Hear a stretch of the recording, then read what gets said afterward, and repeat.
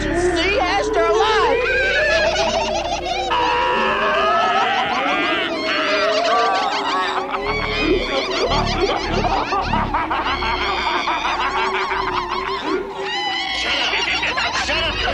Welcome to Perfect Organism, the Alien Saga podcast. Welcome to our spooky Halloween edition. I think our first formal Halloween show for Perfect Organism.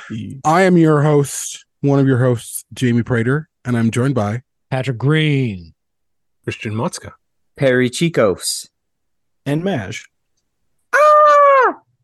We should have done like Simpsons Halloween names for ourselves. We should have, or I should have called myself Patrick Groovy Green. I missed the chance to do Groovy Green. Oh, Christian man. Macabre Motzka. All right, let's do it over. All right. Christian Macabre Motzka. That's good. That's pretty good. Yeah. So, Patrick, I'm stalling because I'm trying to scroll back to where I was in the patron list. Hey, everybody, we've got new patrons this week, this month. Woo-woo! Yeah, very spooky, very exciting. So I'm going to go ahead and read some names off. And I'm not going to lie, I've kind of lost track of if I've already read all of the names from the last month and a half on a Perfect Organism episode. But you know what? You're worth hearing at least twice. So I'm going to go back all the way to September, everyone, and do some shout outs really quick. We have Alfredo Ramirez, Dave Kausick, Kyle Baker, Julian D'Souza, Steve Tyndall, Jeff Deloff, and Tom Baker.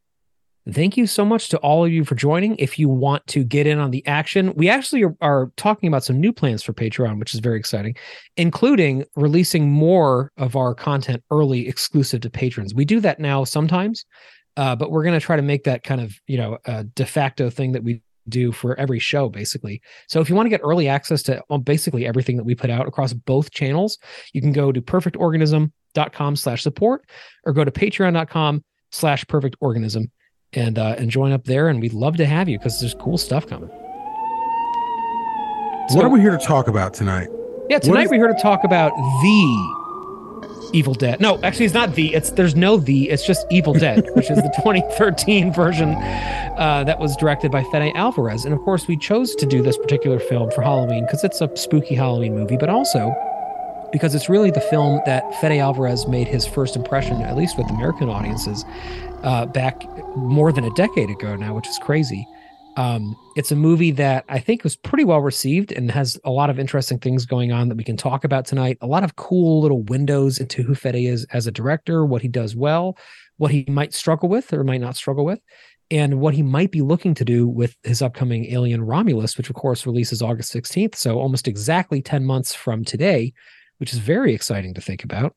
And of course, in the context of doing this, we're going to go back through the whole Evil Dead, franchise to some degree, because I think all of us have different, touch points with it. It spans now, multiple decades, multiple types of media, whether that be, TV, film, video games, etc.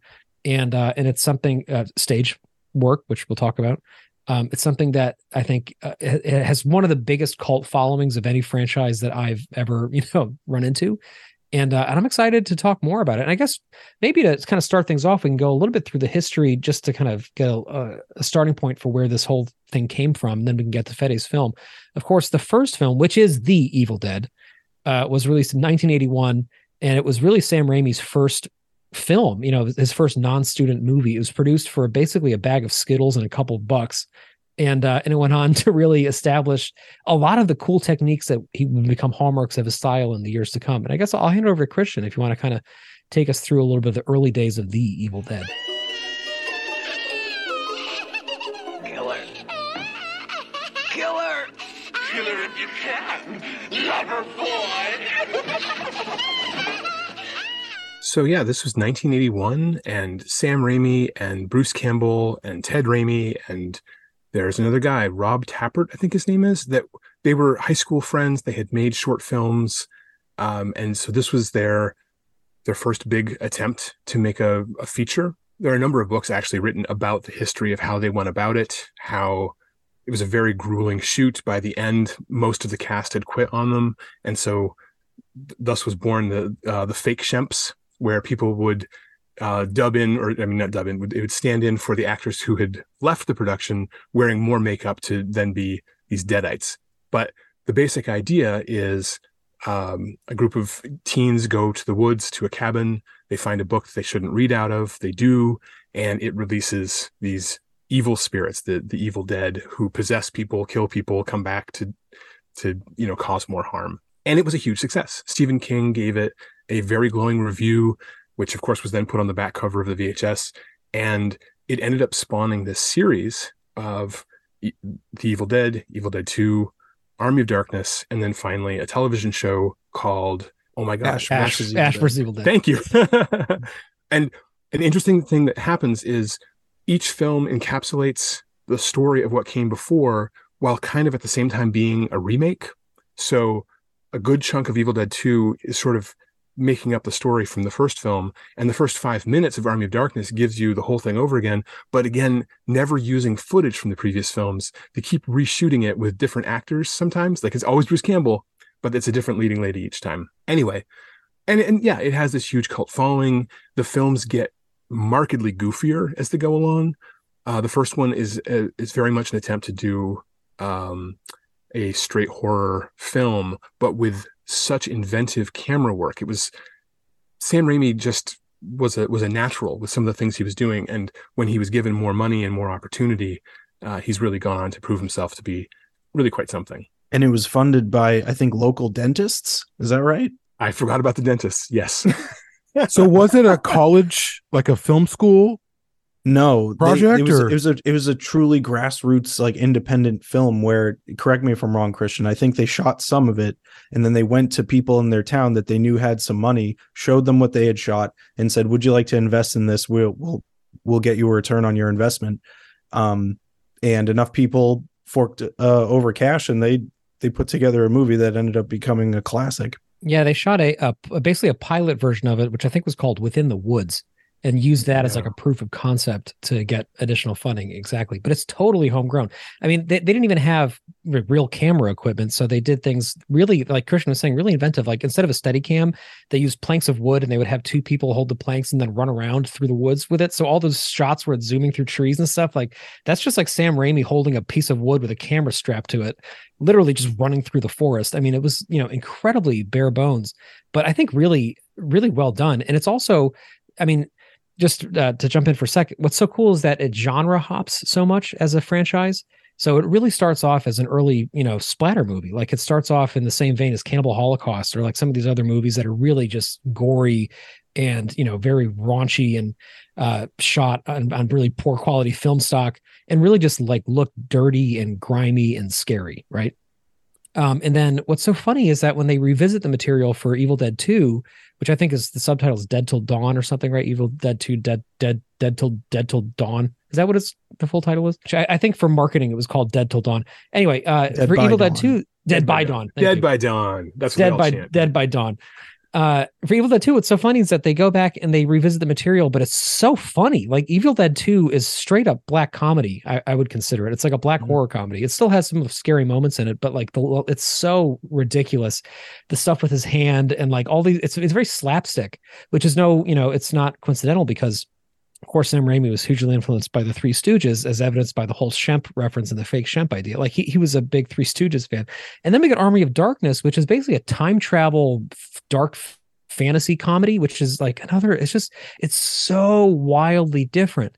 And then we get to Fede's film, and Fede's film revisits the tone of the original The Evil Dead in a way, to me, which I think is something that's going to be interesting to talk about, why he chose to go very much straight splatter horror with it. Yeah. Anyway, Perry. I know. I feel like there's a large number of films out there that I'm still working towards seeing, right? And it's probably because I watch like the Alien movies so much that like takes up 75% of all the movies that I watch. Because I'm rewatching a lot of things that I've enjoyed to watch in the past. But yeah, from my experience of it, I can just I've always known of the Evil Dead. I don't know if it was just because of like the people I hung out with when I grew up, like watching movies and stuff. Like no one was just like, we were watching Halloween and, the films that were coming out, late 90s and early 2000s that were horror-esque and Nightmare on Elm Street and and the Friday the 13th and things like that. Like that largely introduced me more to like horror and those sorts of things. Although I always knew of the Evil Dead. And so just going back to there, it was always a film that like I was always intrigued by, but I just like, I don't know why. Like I have no good reason as to why I never put the time out there to sit and watch it, or for whatever reason. But anyway, what I'm appreciating now, as I get time to like really cherish movies, it's like my one thing that I get to do to, I don't know, really have some time to myself and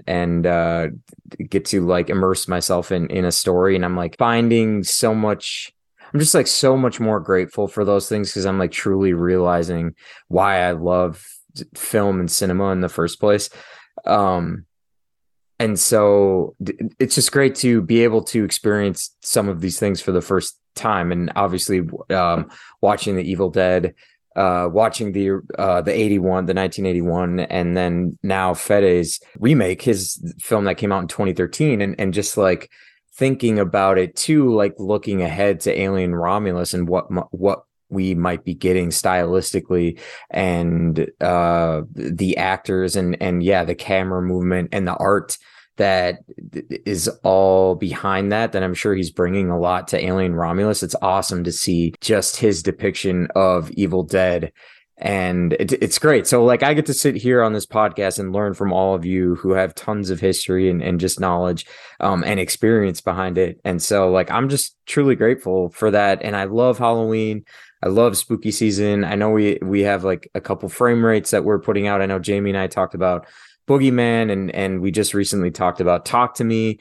And so like it's just like right up my alley. And so I'm just like loving that I get to that there's some of these films out there that I get to experience for the first time, and just like makes me feel like a kid again, like watching movies like that, you know? So it's great. It's awesome. And I'm glad to be here chatting on this with you guys tonight. So anyone who has seen the original Nightmare on Elm Street actually saw some of the Evil Dead, because there's a little segment of the film, I think it's playing on Johnny Depp's bedroom television. They put generic horror movie music over it, but there was a running in joke, because in the first Evil Dead, when they go down to the basement, there's The Hills Have Eyes poster ripped in half on the wall of the fruit cellar, which was a joke. My film is scarier than your film was kind of the idea. And so then Wes Craven put Evil Dead in Nightmare on Elm Street. And so in Evil Dead 2, Freddy's glove is hanging in the fruit cellar basement. And this goes on, culminating, interestingly, in the Necronomicon and the bone dagger from Evil Dead 2 show up in Jason Goes to Hell. In Jason Goes to Hell, we have the Necronomicon and the bone dagger, and then Freddy Krueger's glove, of course, pulls Jason into hell at the very end. And this was, in theory, leading to Ash versus Jason versus Freddy. Oh, wow. And there actually was a script written, which the best scene from it, for my money, is the Hopscotch girls from Nightmare on Elm Street are become Deadites and are fighting Ash. And I just love the idea of Bruce Campbell having to punch these little 12-year-old girls that are chanting this terrible nightmarish rhyme at him. And his severed hand ends up getting Freddy's glove. I mean, it writes itself. Come on. That works. That's works awesome. Yes. Please make that movie today. Take my money. I remember seeing trailers for the first set of Evil Dead films. And I remember looking at the trailers as a teenager, like thinking, this looks ridiculous. I'm not watching this. It looks so ridiculous. I was, however, surprised and delighted that the original, while it is cheesy and it's comedic, it's not intentionally comedic. It's just production value. And that's kind of 70s. I know it's early 80s, but that 70s over the top horror reaction to everything, and what is now like almost a horror trope, the cuts, the edits in between, like, which are equally ridiculous. The shot of his eyes while he's pretending to be asleep on the couch and he's got the ring in his hand, like those shots are so fucking funny. But the film really conjures some authentic atmosphere. It really does. Absolutely. Moments here and there. And then I know we're going to get into the 2013 version, but there's a lot of fealty to the 2013, or the 2013 version has a lot of fealty to the original. The original was not as bad, quote unquote. I hate using that term because I don't like black or white terms, but it wasn't as ridiculous as I thought it would be. It is ridiculous. I can't really take it serious, but it's not like stupid. I was expecting it to be stupid, and it wasn't. Oh, Ash, help me, please.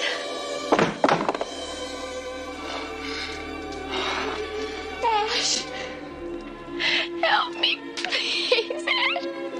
Oh, Ash, please don't let them take me away again. Please. No, I won't. I won't, I promise. Ashley, help me. Let me out of here. Maj, what's your history with the franchise? It doesn't go back that deep. I saw the first one with my cousin like 10 years ago. I was like, oh, we should watch this. And we did. We had a lot of fun. And then years later, I watched 2 and just like loved it and watched that a couple more times. And then I finally caught up with Army of Darkness like a few months ago, honestly. And then before this pod, I marathoned the original again, and Fedes, which I have seen in chunks. I realized I was like, I've seen a lot of this movie. Maybe it was on HBO or something, and I was like tuning in and out of it, but I'd never really sat through it. I didn't see it in the theater. And that's mostly it. I respond very much to these movies, even though I haven't seen them that many times. Like especially, I don't even want to point single any out. Those original 3 I really do love. Like as I'm watching them, I'm like, this is the first one. Just watching it earlier, it's like in some ways that's like there's not a single way to make a perfect film or like the pinnacle of what you can do with film, but in a certain way, what they achieve in that movie is like the pinnacle of something for me, where it's just like they're not only it has a handmade feel, which I love, but it also is highly innovative and like really influential and very just like enjoyable to live in. And I'm just way into it. It's such a tactile movie and for obvious reasons, but I guess we're going to get into the 2013 one, but that's my history. But I love them, but I don't go super far back with them because I was also a huge scaredy cat. I didn't even get into horror movies until I was like in my teens. So I have a question for everyone. I like horror, but I'm a fan of more atmospheric psychological horror. But I feel like watching this original Evil Dead, I feel like I'm seeing a lot of things. It feels like a watershed moment for horror films. Like I feel like a lot of what I saw in that film, I've seen versions of in other horror films. Some of the cinematography, the way things are lit, the cabin, similar stories that are where you have these young people in a cabin, whether it's Cabin in the Woods or similar films, even films like Blair Witch. I felt a lot of Blair Witch, or there was a lot of Blair Witch, or I should say, there's a lot of Evil Dead in Blair Witch, way more finessed and subtle. I see the effects of this film everywhere. Is that a thing, or were horror films doing what I saw, or elements of what I saw in Evil Dead before it? Josh, is that you down there?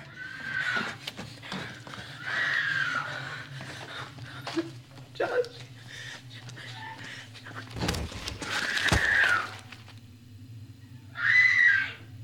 So you said it right there, Cabin in the Woods. We all say, oh, Cabin in the Woods, like all of those horror movies. What horror movies? What horror movie has a bunch of teens going to a cabin in the woods that isn't an Evil Dead movie? There must be a couple, but not really. Camp Crystal Lake. Oh, that was before though. Yeah.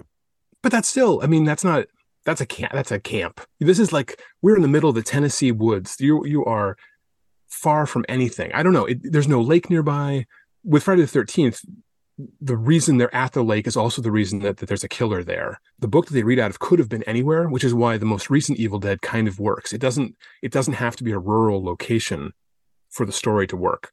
You just don't read from the book, because if you do, you release demons. So I feel like the title of Cabin in the Woods is a direct reference to Evil Dead.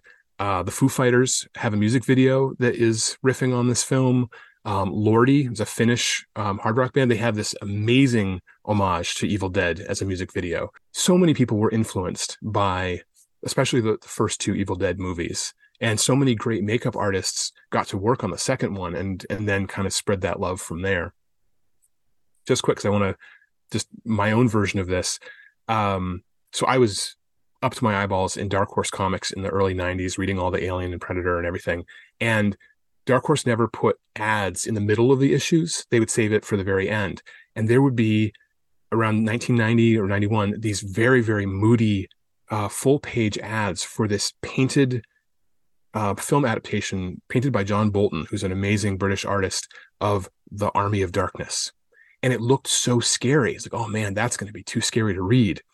And so finally, I discovered that it was part of a film series. So I rented the first Evil Dead on VHS, and terrible quality and cropped and muddy.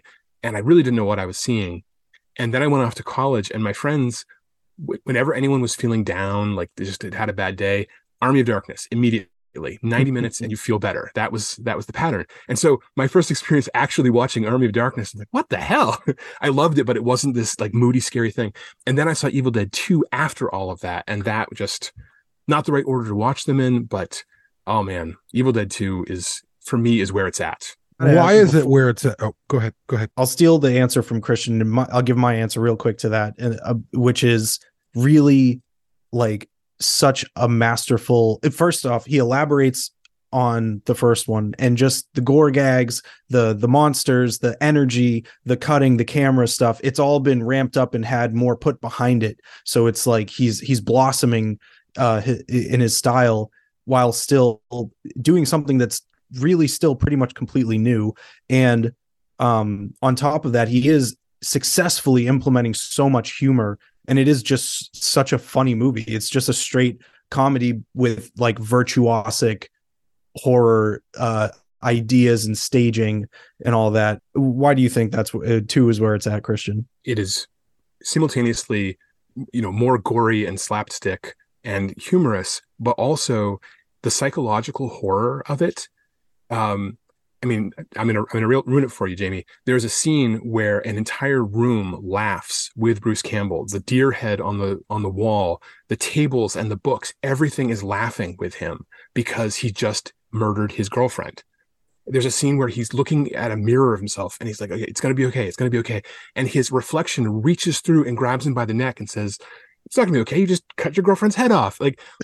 And because it's all in-camera tricks, there's no CGI. This is way before all of that. It just feels real. It feels so. And even when you're like, okay, this is a ridiculous gag. Like he cuts his own hand off, and of course it's not his real hand or whatever. But boy, it's nasty on a level that beats the first one. But then this humor, this very, very strange humor throughout the whole thing, it's just great. And they shot all of this in a high school gymnasium. They built up a set over the course of a summer, which I don't know. That's what you do. Patrick, what did you think? How far back do you go? Yeah, I'll give you my history too. But I think part of why Evil Dead 2 works so well also is because it really shows us why Sam Raimi is such an important voice in filmmaking. I think the first one was an incredibly well executed low budget horror film, but it wasn't necessarily an incredibly well executed Sam Raimi horror film. I think the second one, to me, is where he finds his voice. Keep in mind, like The Evil Dead wasn't supposed to be their next project, him and Bruce Campbell and his friends that were putting this together. His student films were like adventure comedies. They were movies where they were like, it was much lighter, but there were sequences in his lighter films before this that he had to do like suspense sequences with, and he had such a blast making them that he was like, maybe I should make like a whole movie like that. And that's really where the idea of like Sam Raimi as a horror filmmaker comes from, is just like extrapolating from those early experiments with making scary scenes with Dutch angles and weird things going on into a full-length movie. And I think if you look at his filmography since then, his biggest hits have almost always been ones that incorporate those two things really well, humor and fear. And that's a really hard thing to pull off in a legitimate way. Like Sam Raimi is one of very few voices, I think, that can reliably do that well, make something that's scary and funny at the same time. A lot of the time you have somebody who makes something that like has the trappings of being scary, but it's really just a funny movie, right? But Sam Raimi's films, like The Evil Dead 2, like Christian was saying, like there's some genuinely scary shit in that movie, but like you're laughing while you're terrified, which is really hard to pull off. going back to my history with it, it's funny you mentioned that, Christian, because I also was introduced through Army of Darkness in college. It was a movie that we watched all the fucking time, and we would all yell, "You got real ugly" at the same time. We'd all we know what all the lines were and everything. It was like a movie that we would get high and watch together and have a great time with. I have such fond memories of Army of Darkness in college, and I never really took the time to go back and investigate why they made this movie and what was before it, because it really was kind of before my time.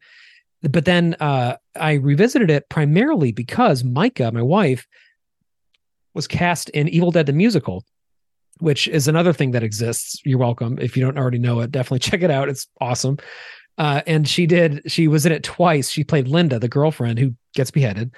And as a result of that, we got really well versed with Evil Dead and with the history of the franchise and with everything else, and got to meet all these people who worked on it in different ways. And it was a huge deal. Like, this production was, just outside Boston, and people flew in from all over the world. And I got to meet these people who are just obsessed with this franchise. They hooked up a sprinkler system with blood, and they told us to bring raincoats, and it was just the craziest fucking experience ever. And she did it, for 2 separate productions. One of which was she went into rehearsals 8 days after giving birth, which was one of my favorite stories. She would come home barely able to walk, covered in blood from rehearsal, and sit down and be like, why am I doing this? But that's really how we fell in love with Evil Dead. Now, it came out, this was 2013 because Jude just turned 10. So it came out basically around the same time that Fede's film came out. So it's all wrapped together for me very much. And I have to say, I think very highly of Fede's film. We might want to transition, unless anybody has anything else to add so far. I have one last thing. Yeah, Matt, what do you think? To Christian, I don't know if you've ever clocked this, or I still haven't confirmed it. I need to look it up. But in the first film, when they play the reading of the Necronomicon from the 1/4-inch tape or whatever, from the reel to reel, that voice there, I had a kick of listening to Lovecraft audiobooks that were clearly old. They were clearly from a cassette or something, but someone uploaded 24 of them to YouTube, and I swear it's that guy. And I'm like, they must have heard. Maybe it's not. I'll have to fact check this. I hope I'm not. I was wondering if I brought this up, you'd be like, yes, in fact, it is that guy. I will fact check and get back to you. You fact check, because I'm very curious. I doubt they had access to hardly any, you know what I mean? So, but I don't know. So yeah, well, guy has a great voice. Let's jump to the year 1990 in Uruguay, and there is a young 12-year-old boy, and his name is Fede, and he has just been horrified by watching the movie The Evil Dead, which he did not take as a comedy, which he did not think was funny due to its low budget. He was legitimately scared by this movie.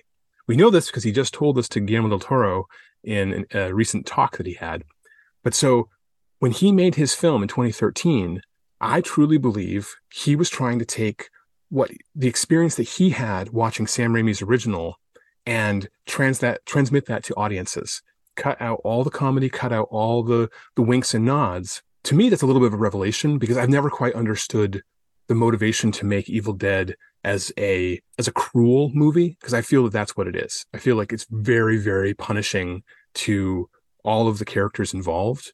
I don't think it was punishing to the actors, but the characters go through absolute hell. The only other film I can think of that fixates on the violence perpetrated on bodies to the same extent is The Passion of the Christ.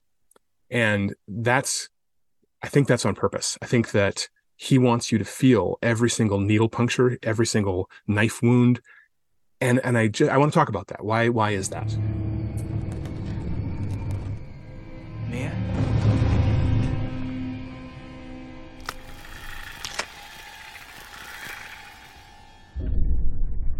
Mia?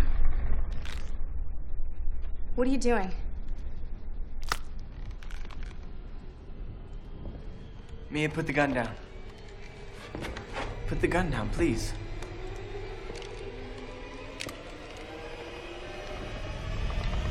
Mia! Put the fucking gun down! Just to throw in the loop, I do think we see a resurgence of this very much with the Splat Pack films of the early 2000s. And I think it's not accidental that Eli Roth made a name for himself with a film about a group of teenagers in the woods called Cabin Fever. And to me, like a lot of the films that came out of that early like era with him and James Wan, like the fixation that they have also on like the physical degradation of the body very much call back to the Evil Dead films for me. And I think Fede's film is very much in that vein where like it feels like a Hostel film a little bit, in that it's like just extreme splatter close-ups of things, and almost entirely practical. Something I want to point out for people is that although Fede Alvarez has a background in CG effects work and an extensive and illustrious background in it, he shot this with absolutely minimal out-of-camera CG VFX. And it shows. Like, this movie looks fucking awesome. Great it effects. Really does. Great effects. And you can tell that they're shot in camera because this movie came out 11 years ago and it looks completely, to me, better than contemporary. It looks amazing. So I just wanted to call it out because I do think that talking about the way that Evil Dead reverberates through the ages, I really think that you can see filmmakers in the early part of the 21st century very directly calling back to it. And to me, Fede is kind of inheriting that mantle a little bit from the Eli Roth generation and bringing it into this remake a little bit. As everyone answers this Christian's question, what I'm curious is, as someone who saw the original after I've seen the 2013, how did the 2013 remake sit with you? Did you enjoy it? I guess that's my question. It still is sitting with me. It is a film.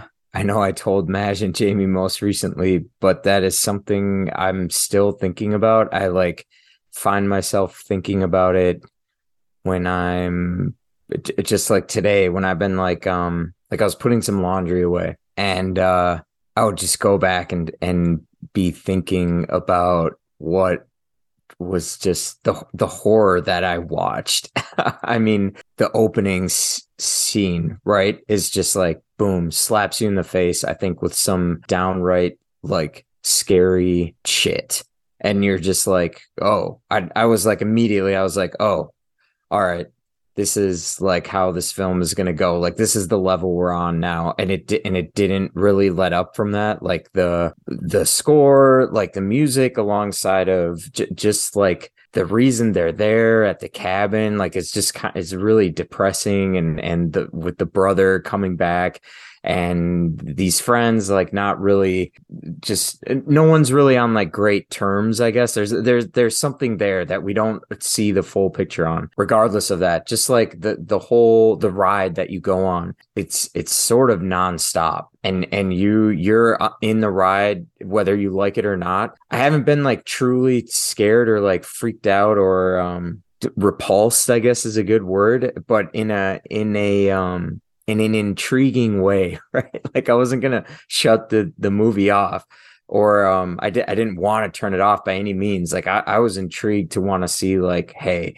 what's gonna happen, like what's coming behind the next door, who the next character that is just got infected or possessed or what have you, like what are we about to see that's coming next. And Christian, to your question, it's like the human nature aspect of why I shouldn't say we all, but the majority of people like love to listen to true crime podcasts or watch unsolved mysteries, or like there's like this maybe that was a bad example, unsolved mysteries, but just like there's this very real horror that Fede is delivering with the practical effects, with the camera, with the, you feel like you're there in that cabin getting sprayed with blood or getting stabbed or getting shot with the nail gun. Like that, like you get that feeling like in the pit of your stomach, that thing that like kind of twists a little bit when you see like some sort of body horror. Like it's the same thing when you like, I don't know, you watch like boxing and someone like breaks their arm, or like MMA fighting and you see someone like break their ankle, right? Or in the NBA, when players like land on their foot and their ankle breaks, and then you go and you see that video on YouTube has like 10 million views, right? Like people want to see that for some reason. But it also delivers like the same feeling of like grotesqueness a little bit. That's intriguing to see because it's not normal. Nobody really sees that in everyday life unless maybe you're like some sort of Ted Bundy. I was hypnotized by it a little bit, but it's left me with like some lingering scars in my brain of like, just like, God, what was that? And I find myself thinking about it in the most alone moments, where I'm downstairs or I'm thinking about the Necronomicon, or just like the word, right? Like this devil book and the pictures, those are really cool. Like that was really intriguing to me, just the book itself. And it's probably because I'm such a big like Halloween guy. Like I love that. I love all that spookiness. So it just like feeds that side of me. But I'm still really like, I'm a little bit of a scaredy cat too. I was when I was younger, but like I still feel the same way. Or like tonight when I was putting my daughter down to sleep, I'm like looking at the shadows on the wall, like the shadow of myself. I'm like, oh God, I hope I don't see anything, like something move behind me. And that's just like my brain like going, right, and going and going. And whether that was Fede's experience seeing the original Evil Dead when he was young, right?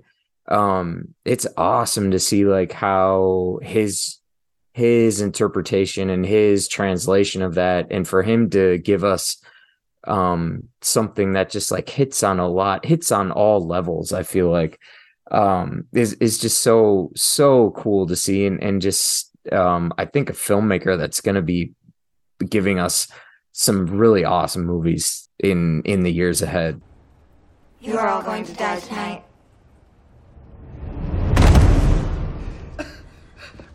The gun, quick! Baby?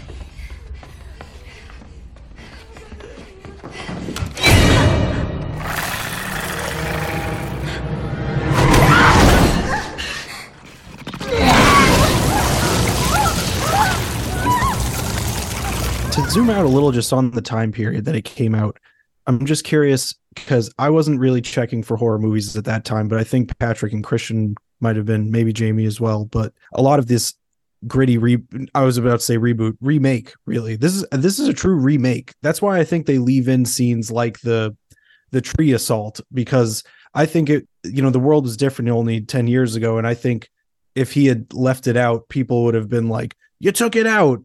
Even though some people I'm sure would have been grateful it wasn't in there. I could see that reaction coming. Were you guys going to see the Friday remake, the Freddy remake, which are all, and the Halloween, of course, famously, they're all very mean-spirited.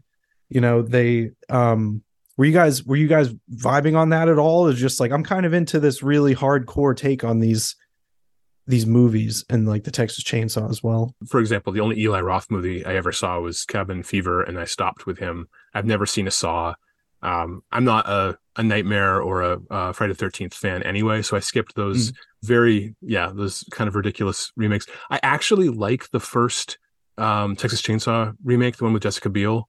I thought that was actually surprisingly well done, but weirdly has no cannibalism in it. Like they kill people and then they don't do anything. I don't know. So no, I really wasn't vibing with the torture porn era. The Hills Have Eyes was the other one that was notoriously just like over the top cruel, and like, no, that's not what I'm in it for. How does it sit with you now? Man, I love the Saw movies. I gotta say, what were you saying, Matt?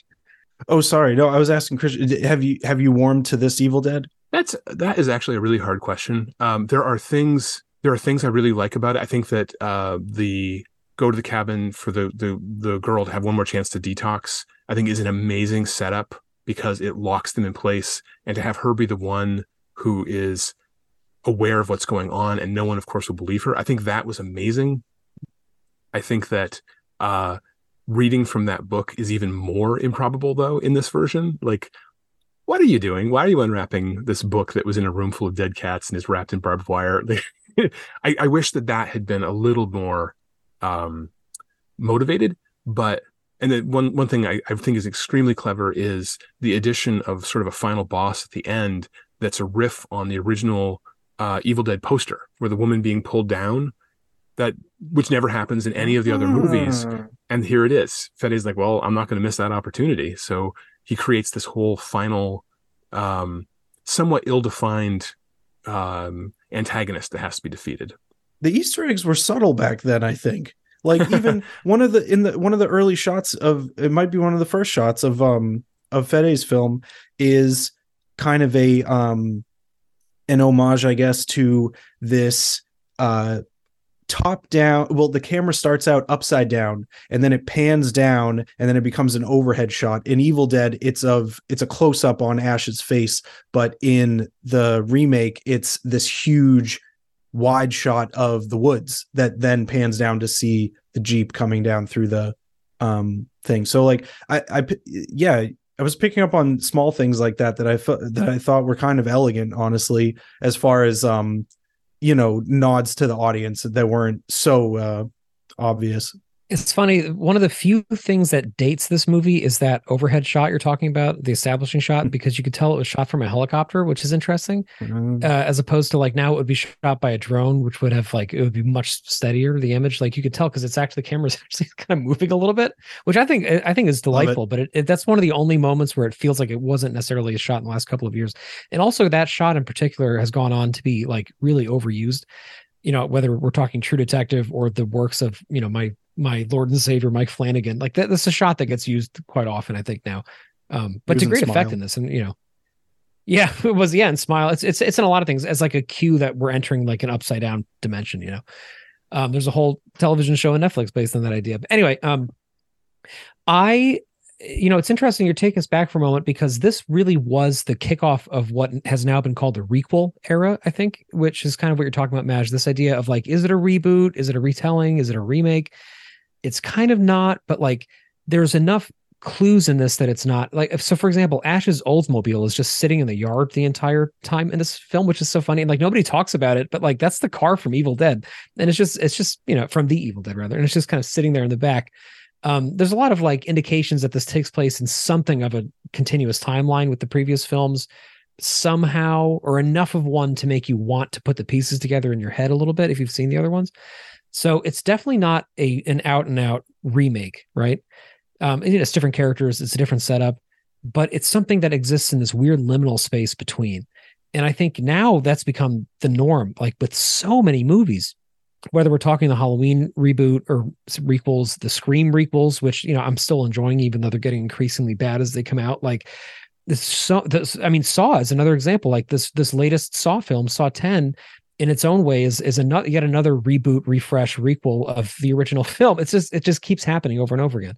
So I think The Thing had the same exact thing happen in like the same year, I think, as this, or maybe a year later. 2011. So this is something. Was it 20? It was that old, 2011. Yeah, I mean, but it was still within like 2 years of it. The same era, though. Yeah. So like this is definitely it's a thing. It's a thing now. And what's interesting is that in the 80s and 90s, we had very much like this obsessive need to sequelize horror films, as we've already talked about, like Freddy versus Jason versus everything in the world. Like they all had just like infinite sequels that took place in infinite timelines with infinitely more ridiculous stakes. And we kind of shifted from that model to this new interpretation of the material model. So I think taking it in that vibe, Fede's film, I love it. I think it is, for me, a very like legitimately scary movie. It's a film that like the first time I saw it, I remember like being kind of scared when I left for a minute. I was like kind of looking around, and that's like a feeling I haven't had in a long time. That's like, that's right up there with some of the scariest movies I've seen in theaters in my life, which I love. Like that's why you go see a movie like this, right? I think a lot of that is due to Jane Levy's performance, Levy rather, who I think is a fantastic and underutilized actress who deserves way more work than maybe she doesn't want to do more work. I don't know, but she should be in so many more things. She's so fucking good. Of course, she's also the star of Don't Breathe. In this one, the way that she telegraphs like true fear in this movie is unbelievably scary. Like that is the scariest part of the film. The scariest part of the whole movie to me is in the beginning when she first comes back after the tree rape sequence, and she's sitting in her room in this cabin, and she's saying, "You have to get me out of here. I think it's in here with us now." The way she says that is like the fucking scariest line reading I've seen anybody give in my entire life. Like even just the way the mucus is sticking to her mouth, like she looks so terrified out of her mind.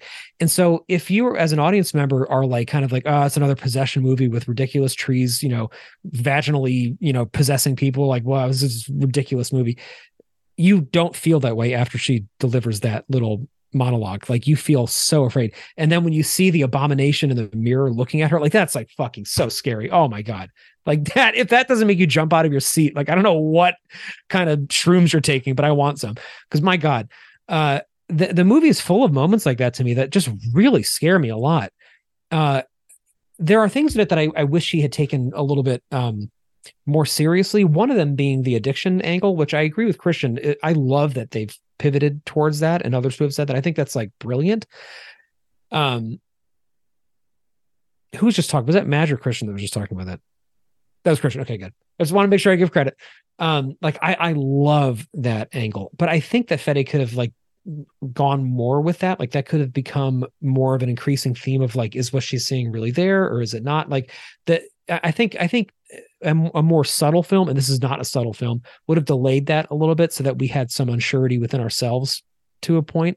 Whatever, that's neither here nor there. I don't think Fede is like a particularly nuanced filmmaker. I just think he's a really effective filmmaker. I think that his movies, in my experience of them, aren't necessarily about like layer upon layer of meaning and about really subtle character development. And it's more about like doing the conventions of filmmaking in a really great, authentic way and nailing a vibe and a feel and being very scary. To that end, I think one thing that I wish this movie did better was its treatment of like medicine, and like the medical practices of this movie they're so ludicrous. And it's, if the film didn't take itself so seriously, I wouldn't notice it. But because like, I mean, this shit happens in horror movies all the time. There's people get defibrillated with asystole in horror movies all the time. You don't even think about it because like whatever. But in this movie, because it's such a serious film, for her to be like injecting, Mia through her like hand vein, like, there's just all these things in it that I'm like, what? Like a nurse wouldn't do that. Or the fact that like this defibrillation of a non-beating heart happens like 4 times in this movie. Like that's not how hearts work. So like things like that kind of like get to me a little bit in this particular movie because it's not funny. If it were like a funny movie, like it feels like it's going there when her brother starts like building somehow a defibrillator with like, a bunch of garbage in the pantry, which is like, and it feels like it's going in the direction of like Ash binding a chainsaw to his arm and going crazy. Right. But then it doesn't stay in that space. Like it becomes more kind of real horror and less fantasy, fake, funny horror, So like, I guess what I'm saying is there's a total mishmash that pops up from time to time that I feel like is a sign of Fede as an in development filmmaker. Like I feel like he wasn't quite where he has gotten to. By the time we get to Don't Breathe, which is just a few years after this, that is a fully formed filmmaker to me. Like that is a full artistic statement that from top to bottom works really well, except for one moment that I've already complained about on a frame rate episode. I think that film just fucking works. I think Don't Breathe doesn't quite work all the time, but where it does work, it's so effective and so genuinely frightening that it's like a triumph. I mean, it is a fucking great horror movie. I was talking with Jamie a little bit earlier today about this. And this is something that's come up also from others tonight, but it is a mean movie. Like it's a cruel film. It's a really deeply, like it is not kind to its characters. It is not kind to its audience. It is just like a fucking mean movie. And I find that kind of refreshing because that feels very hard to come by now. We live in an era of these requels where they're so self-aware and they have so much fun playing with their own tropes that it's hard to take them seriously as documents of horror because we are kind of in on it the whole time. Whereas this is like, you don't know what you're dealing with. Like this fucking book is so bad and what it conjures is so deadly that you are not going to be laughing by the time I am done with you. And we are not, because this movie is fucking scary. And I really love that. Also, the score is really good. I wanted to ask you about the score, but before that, as for the tonal mishmash, I had to kind of keep reminding myself that, like, as I was watching it, that I'm sure because he loves the Evil Dead and he knows that you can't just try and be Sam Raimi, that he would have to strike out on his own and create his own tone, and establishing a tone and carrying a tone through a movie is a challenge of its own. And he was going to flesh out characters. That's another challenge. So like, I know what you mean. It's kind of, at certain moments you feel it, not straining, but maybe not fully. Like, yes, we start with a drug angle and then, maybe 2/3 through the film, mental health gets brought up about hereditary mental health issues. And it's like, well, which, metaphor are you trying to go for? And also,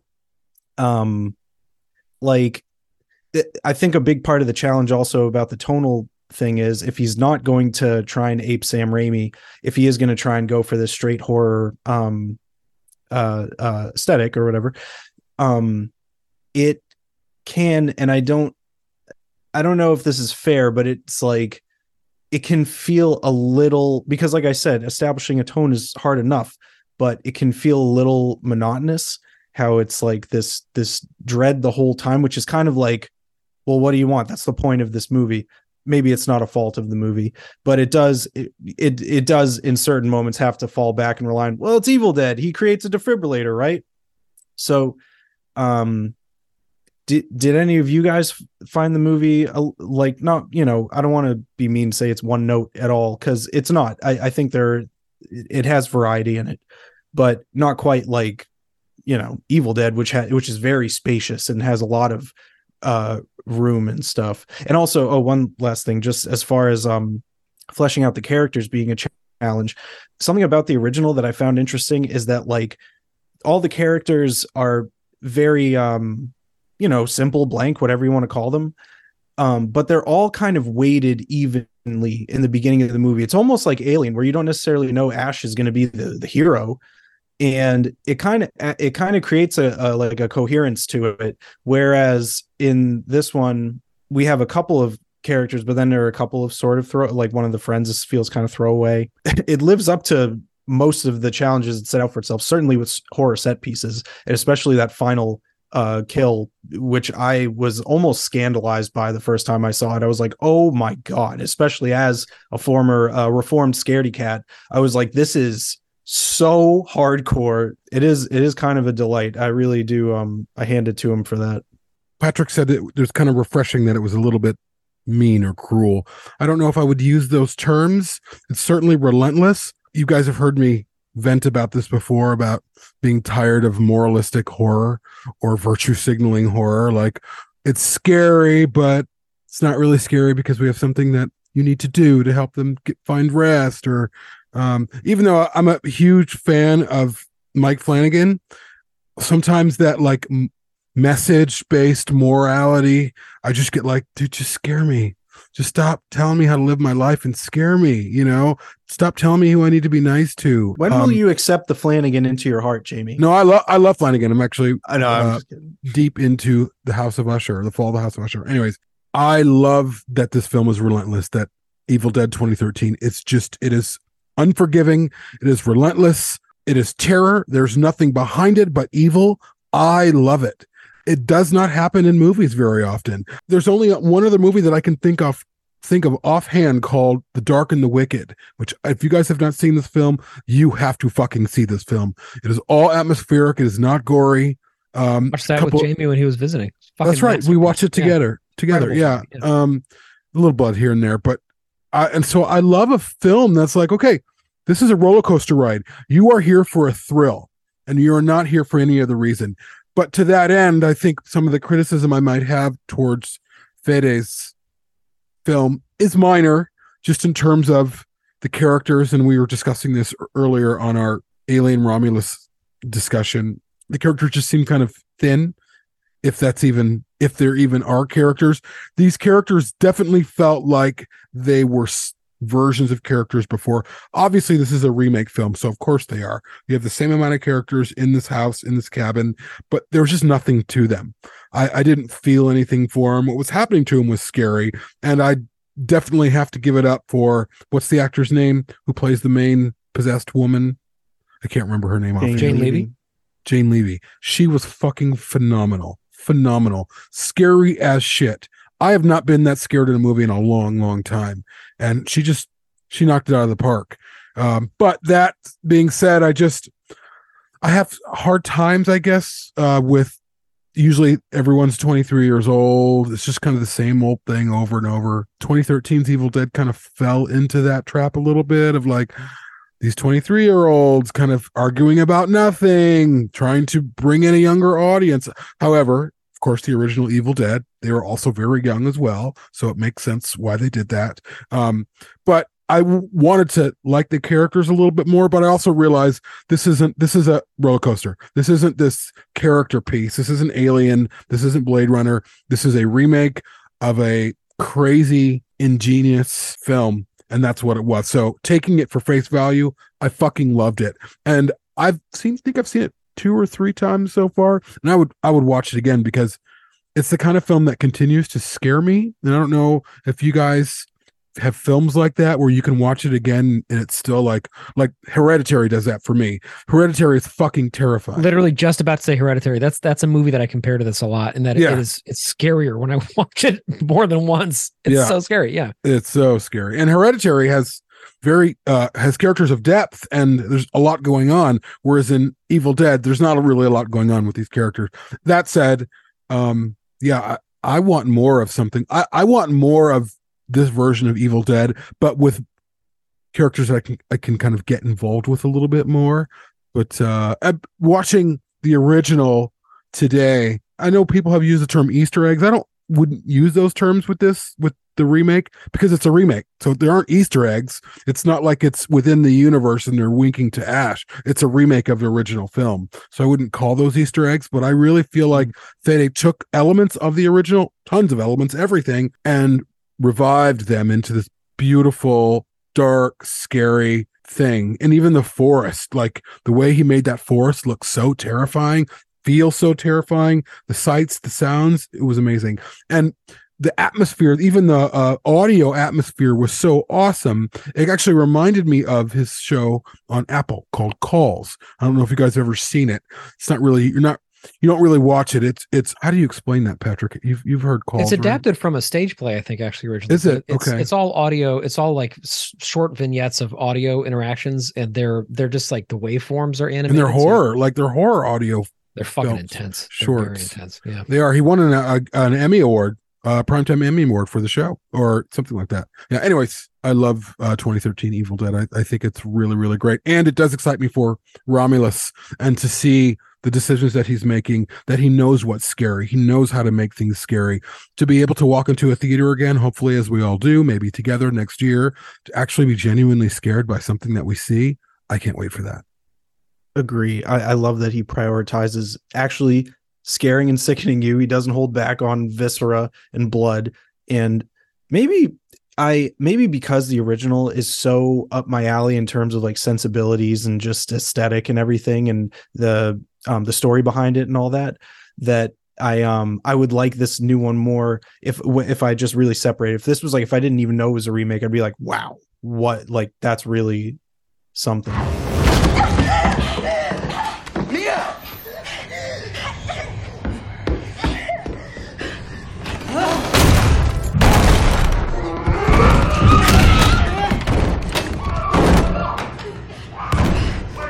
She's totally psychotic. Oh my God, what happened to her eyes? I'm going to make a prediction that in Alien Romulus, we're going to have a scene where a facehugger is attacking someone and they are attempting to defend themselves. And while they're not successful, they end up with a series of defensive wounds, punctures, rips, tears. The nails of the facehugger have yet to be shown. We see them, but we don't see them. And I think that Fede is going to absolutely sink nails into people's faces as they're getting facehugged. $100 says I'm right. All for it. I'll bet PO money on that. No. I'm down. I'm down to see that, Christian, for sure. I also hope that 10 years on, he is more confident in creating characters in a shorthand way. 2013 Evil Dead characters are pretty much defined by their gender and their skin color. You know, that's how we know who these people are. There's the tall blonde guy that can't stop reading fucking books that are clearly wrapped in garbage bags. And don't do that, man. But like, they're not characters. They're bodies that are then abused, honestly. And while I don't think these need to be deep character studies, I do feel like when you compare it to the crew of the Nostromo, we are given individualisms, things that clearly give us a sense of the trajectory of their lives, why they ended up there, whether they're dissatisfied with that, those kinds of things. And that's what resonates with us. And so, yes, this is another group of young people in Alien Romulus, but I'm hoping that 10 years more experience has given him some of those little shorthand tools. I was just going to add, I'd love to comment on a few of the things I thought were really cool about the movie, or just like highlights for me. One is the forest like rape scene. I thought that was very shocking and horrifying, but the way that Fede did it, it was just really fucking scary, and you just feel violated yourself. I don't care like who you are, as I feel like anyone as a human being is like going to feel a certain way watching that, right? There were similarities, but just his version was very fresh, I thought, and very raw. When you finally get it to where they trap Jane Levy in the cellar, like the remake of The Cellar and all of that was awesome. Like the aesthetics, the actual props, right? Like when they're down there, like that's really creepy. In the original, I was kind of creeped out or scared. Just like that part is, I'm always scared of like what you can't see, right? Like what the artist is not showing you, right? So that piece of it was really cool. But what I was getting to is locking her down in the cellar, and you finally get like the chains across the door. Like the way they did that was cool. Christian, to your point, there's really, for me, the one thing that I didn't vibe with, or that just kind of was like, I was like, was the guy reading the words from the book. I was like, I really would have appreciated if there was like one thing that he did the exact same as the original. Is it would have been cool if like there was a tape recorder down there of a tape that they put into play, because they're like, oh, what is this? Let's listen to it. And then it's like someone reading the words from the book. I just think like that is way more realistic in a sense of like how it could have accidentally them like releasing these demons upon the earth, sort of a thing. Whereas like the whole idea behind the guy being a teacher or whatever. So I was like, oh, okay. I'm like loosely connecting it. I'm like, okay, he likes to read books and is like, so he's investigating it and doing the things. I just think it would have been more believable, because the moment I saw that and him like in the room by himself, like just doing that, I'm like, okay, it's fine. I'll go with it. But that was really like my only thing to like nitpick about the film. Like everything else was great. The body horror itself, just like the girl like cutting her face off. The nail gun scene was just wild to me. The stabbing needle in the eye. The dude like had his glasses on, and I was like, that's what you get for reading books, man. All of that, right? Just in your face, raw, like the grotesqueness of the horror. And then like one piece of it at the end that I just loved, like the moment it happened, I was like, yes, like I want more. And then it just like fed the ending so well. And that is the blood rain. I loved the blood rain. Like the moment it starts raining blood, I was like, amazing. Definitely would love to watch this movie, and it'll definitely be on my list for years and years to come of like a film I always watch around Halloween time. Those were like some of my highlights for sure. And the very end, obviously, of like the demon, the last like getting absorbed into the earth too, like thought that was just really cool.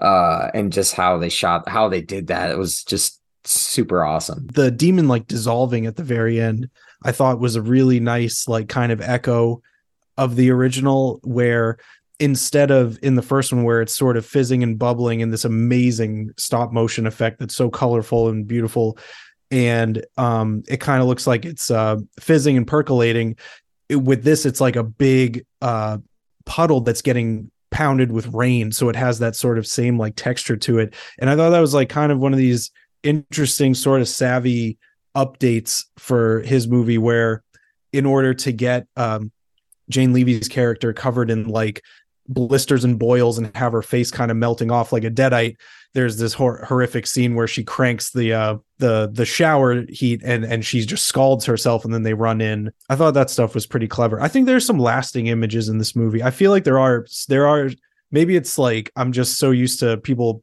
seeing screen grabs from it places, but I feel like there's lasting imagery from this movie that have like kind of entered the horror canon in their own right. They've definitely entered my canon, because like just talking about it now, I'm getting scared again. I'm like, oh fuck.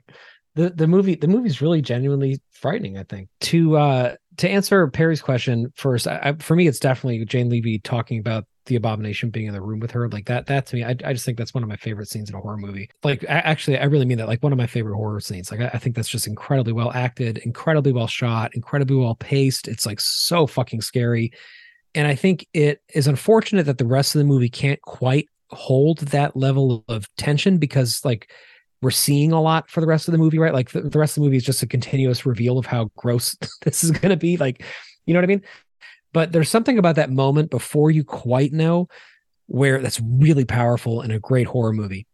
And I think Ari Aster is an amazing person at doing this, where like he covers your eyes a little bit for you, you know, because we all have that reflex when we watch a horror movie where we're like, oh fuck, like I don't know if I want to see what I'm about to see. It's amazing when the film itself does that. Like when the film creeps so close to the edge of something that will reveal what's behind the character, but you don't quite see it, or you have a lot of negative space on one side of the frame and you just like fucking know something's coming, but you can't see this area. And I love how the early parts of the film, when this force is just sort of agglomerating through the forest, like there's a lot of moments like that are really scary to me. And I would say, like, I do compare this to Hereditary, and that I find both of them to be just truly frightening horror movies from the modern era. But Hereditary to me is probably 3 or 4 times as scary as Evil Dead is. And I've been trying to think a little bit about why, and also why I'm comparing them to each other a lot, because I've also, like Jamie, been thinking about these two films with each other a little bit. I think for Hereditary, there's this really interesting thing happening structurally where there is a reveal. Like you do, I'll spoil Hereditary, I guess, but like you learn that there's like this coven of witches, and that like there's this, you know, family history with that, and you kind of get a sense of there's this, you know, possession happening, and they're trying to resurrect this new prince, you know, for their coven or whatever. And that makes the movie no less frightening. And that is not the way horror movies typically operate. This is something I've actually explained to our children when I've shown them horror films or things that are kind of horror light. I'm like, trust me, part of this is you get to that point where you figure it out with the characters, and then it's not scary anymore. Then the rest of the movie is payoff, and then it makes the everything that came before it not scary anymore, because now you know what it was, and you can kind of conquer it. And I've gotten my kids to watch a lot of semi-scary movies by doing that with them. And then we talk about why and like what happened, and like, oh, this is what was really going on. Oh, it's not really that scary anymore. But Hereditary like never has that moment. Like Hereditary just gets scarier somehow as it goes on, even as you learn what's happening.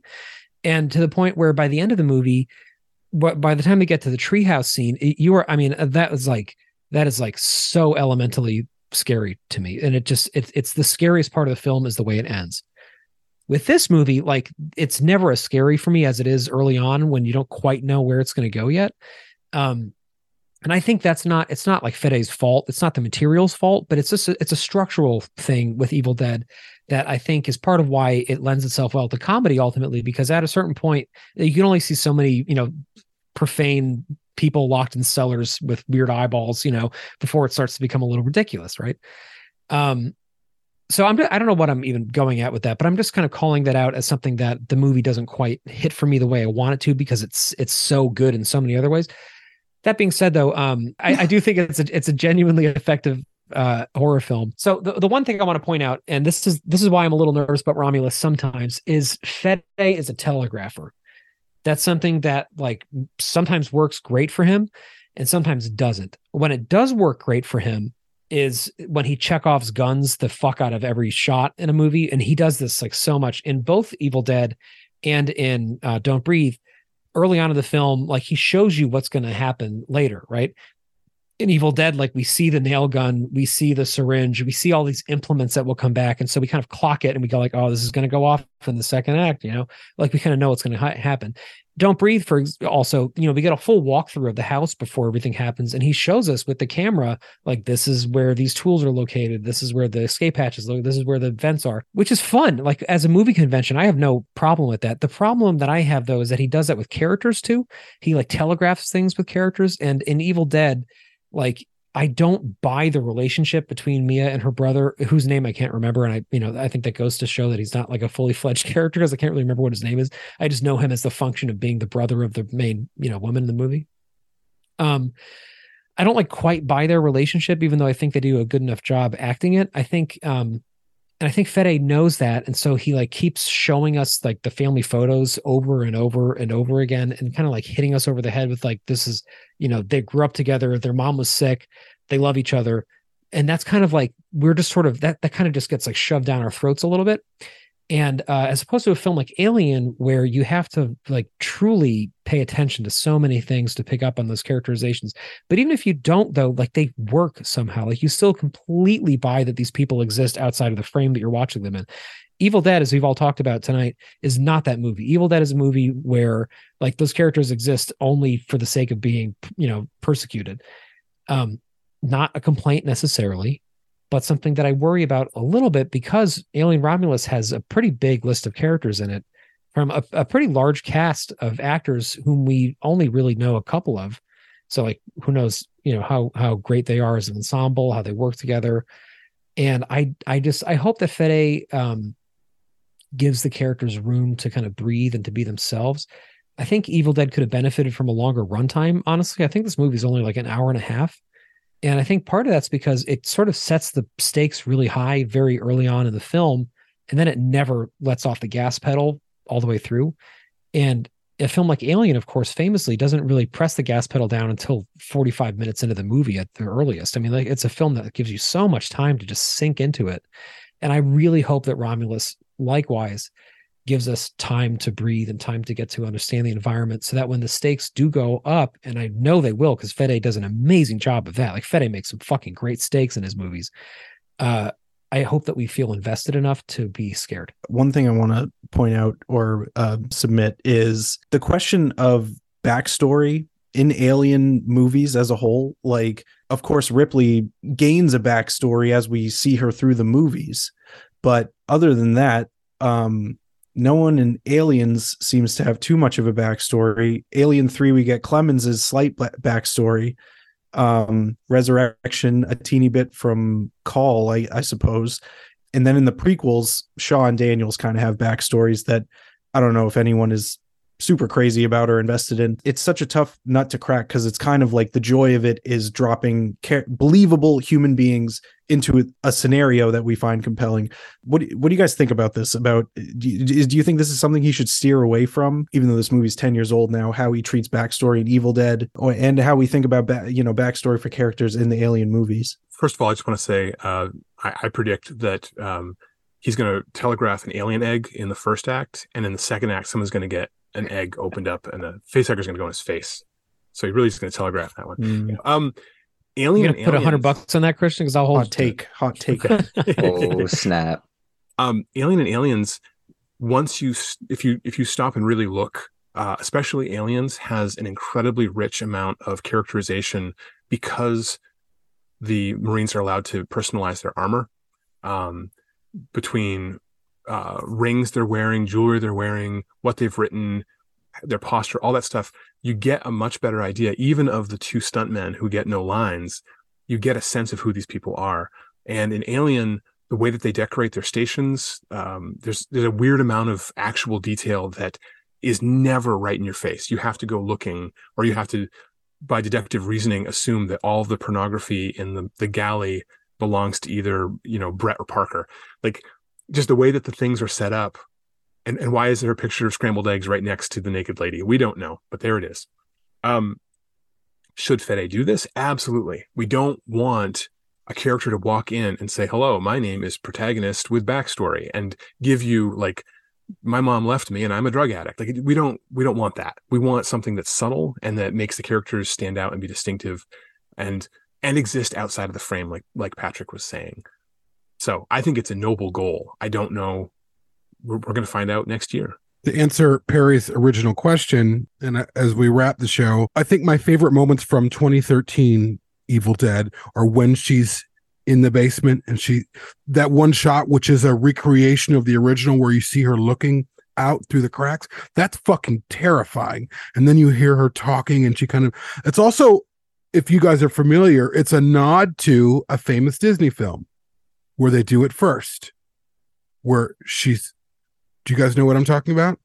Little It's Mermaid. the exact same moment, Snow White, where the witch is going under and you see her creep out, it's the exact same moment. I think Fede did it on purpose. I'm not sure if Raimi did it on purpose, but it's the same shot. It's really great. In terms of like characterization, as we kind of move on and we talk about our hopes for Romulus, the best characters you don't need backstory for. Like, for instance, with Alien, you can see that Lambert is a little bit timid, is a little bit scared. She's telling you who she is by her mannerisms, by her acting. We don't need to know that Lambert was 10 years old in Arkansas. You know what I mean? Like, the best characters tell you who they are without telling you who they are. They do that through the actors acting. They do that through their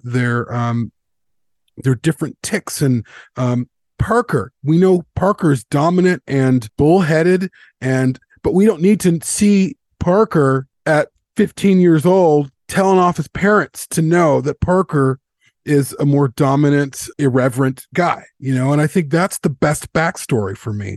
I think backstory is a misnomer, and I think if you have to have a flashback of a character to find out who they are, then you're not writing it right, in my opinion. That's why I think that scene with Ripley and Aliens, you don't need that scene. You don't need to know about Ripley's daughter for us to know that she can care tenderly for a child. I think we all have that capability in us if we are the right kind of person. The issue I have with the characters are that none of that's really present. You hear them talking about their backstory, but you don't see them living it. The character with the most depth in that film is the actual horror itself, is the woods, is the possession. I feel like the demon is the deepest character. We get to know them more than we get to know the actual humans. And the humans are like spouting all this nonsense, but it doesn't really matter. We're not really given the time. And to your point, Patrick, if it had been longer, we could have had more rounded characters. And to another point you made, I hope that Fede for this Alien film does not do what he has done with Don't Breathe and with Evil Dead, where you're seeing, what did you call that, Patrick? Where you're seeing like Chekhov's gun, right? Where if you show a gun in the first act, it's got to go off in the third. Yes. I hope he doesn't do that. I don't need to do that. Don't show me the piece. Like Alien didn't do that. I don't need to know. No, obviously I want Fede to make a film that he is proud of, something that his stamp is on. I don't want him to clone what Scott and O'Bannon and Giger did, but I want the characters to be themselves, and I don't want backstory. I don't want you to like, oh, look, here's a gun, there's a corridor. Like, it's essentially a foreshadowing. It's foreshadowing. I fucking hate foreshadowing in movies. But that's like the first shot of Alien, to be fair. They show the hatch, the self-destruct. No, am I wrong? The first shot of Alien is actually the when the thing is the thing on the computer screen, and then you see the helmet, and then it goes to it's going all around, but that doesn't feel like foreshadowing. Yeah, it doesn't feel like foreshadowing to me. It just feels like, hey, this is where we are. Setting the stage. Yeah. And I just think modern filmmaking tends to be very obvious. It tends to be like, oh, look, like, here's this is gonna, like, for instance, and I hate to say this, but it's just true. Like, that's what I choose to believe was a foreshadowing of them saying it later on. Like, we don't need to hear that. Trust us. Like Alien trusted us. Like Ridley Scott trusted us, that we can figure out who these characters are without over explaining everything. And Patrick, you just said, if you're paying attention, if you're really paying attention, you will pick up on these things. So I'm excited. I'm still a little nervous for sure. Not because of the age of the cast, but just that's alchemy. That's magic that happened in Alien. And to get that to happen again means you need to invest in your actors, means you need to invest in your characters. So I'm hopeful that he did. David. Please. Please. You have to get me out of here. You don't understand.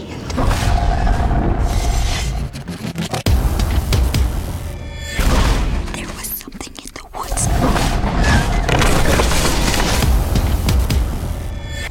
And I think it's in here with us now.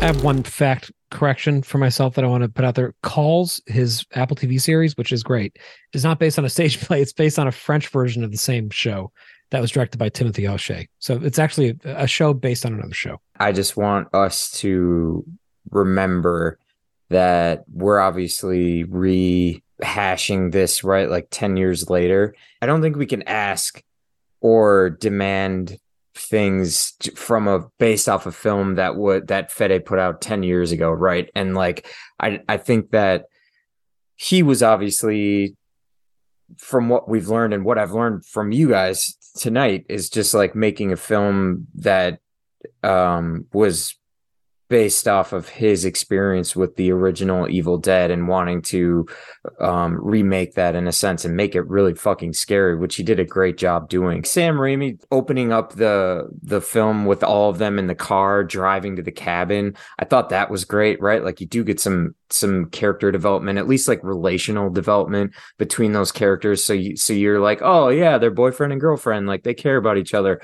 And then when they're like dying or getting possessed, you're like, oh yeah, the fact that the boyfriend really cares about that person makes sense, right?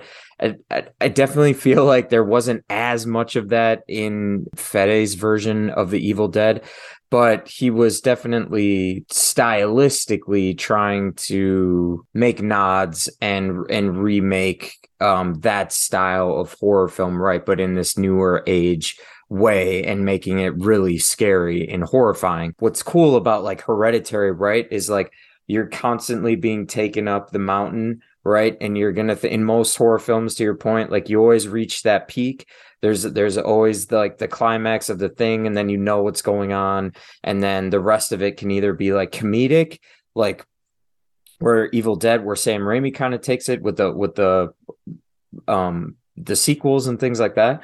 Or for like the last half hour of the film, right? But in this film, to Fede's, like, yeah, you know what's going on. If you hadn't seen the remakes, you're like, oh, okay, like this evil thing's happening and people are getting possessed and the people are all going to die in really grotesque ways. All right, cool. Like you know that's going to happen like after the girl's like cutting her face off, right?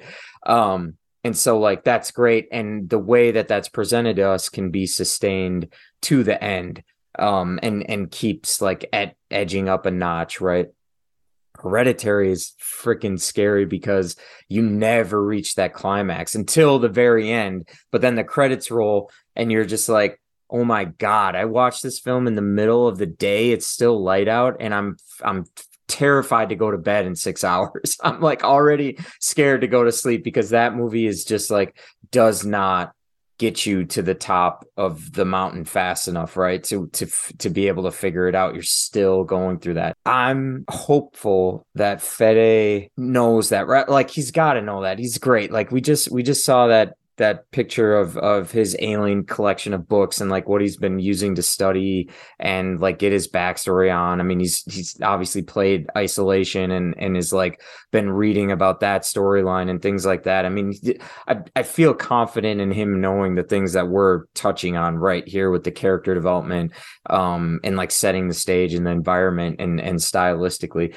Yeah, are the actors young? But like, I think if he can take us on that trip up the mountain up the right path, right, or his path, but like as long as it gets us to where it needs to go, and maybe doesn't get us to the top until the perfect moment. I think if that's figured out in some way, or he presents it to us in his own fresh way, I think is really going to have an awesome fresh take on Alien and just like the franchise. And so like I'm really hopeful for it. And like I don't want to have too many reservations because we can't speak on what we haven't seen yet, but it's just I'm just really freaking excited. No, I think that's a great place to end it, to be honest with you. I know that this was a great conversation. These films, the original, the remake, they're all really exciting. They're exciting to me, and they are positioned in a time where we're looking forward.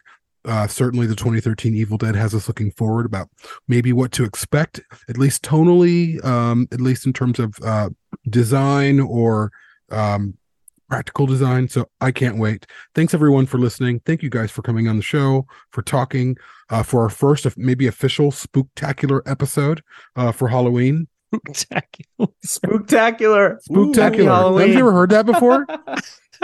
I have. Haven't you heard that? Are we using that for this fucking episode? I don't know. We just did. I've heard. I like it. Let's do it. Thanks everybody. What are your names though? If I'm everyone. Christian Macabre Motska, we got Patrick Gangrene, we got I'm going with groovy Christian. I'll take the All gangrene right. too. But Gangrene's groovy so Christian. good though. It is good. I know. All right. Petrified. Have a good night, Mary. everybody. Happy Halloween, everyone. From Yes, Spectacular happy Bears Halloween. on the Happy next Halloween. episode, and happy Enjoy. Thanks, putrid praetor. Okay. There we go. That's good. That's good. Yeah. All right. Bye, everybody. All right, that was a good time.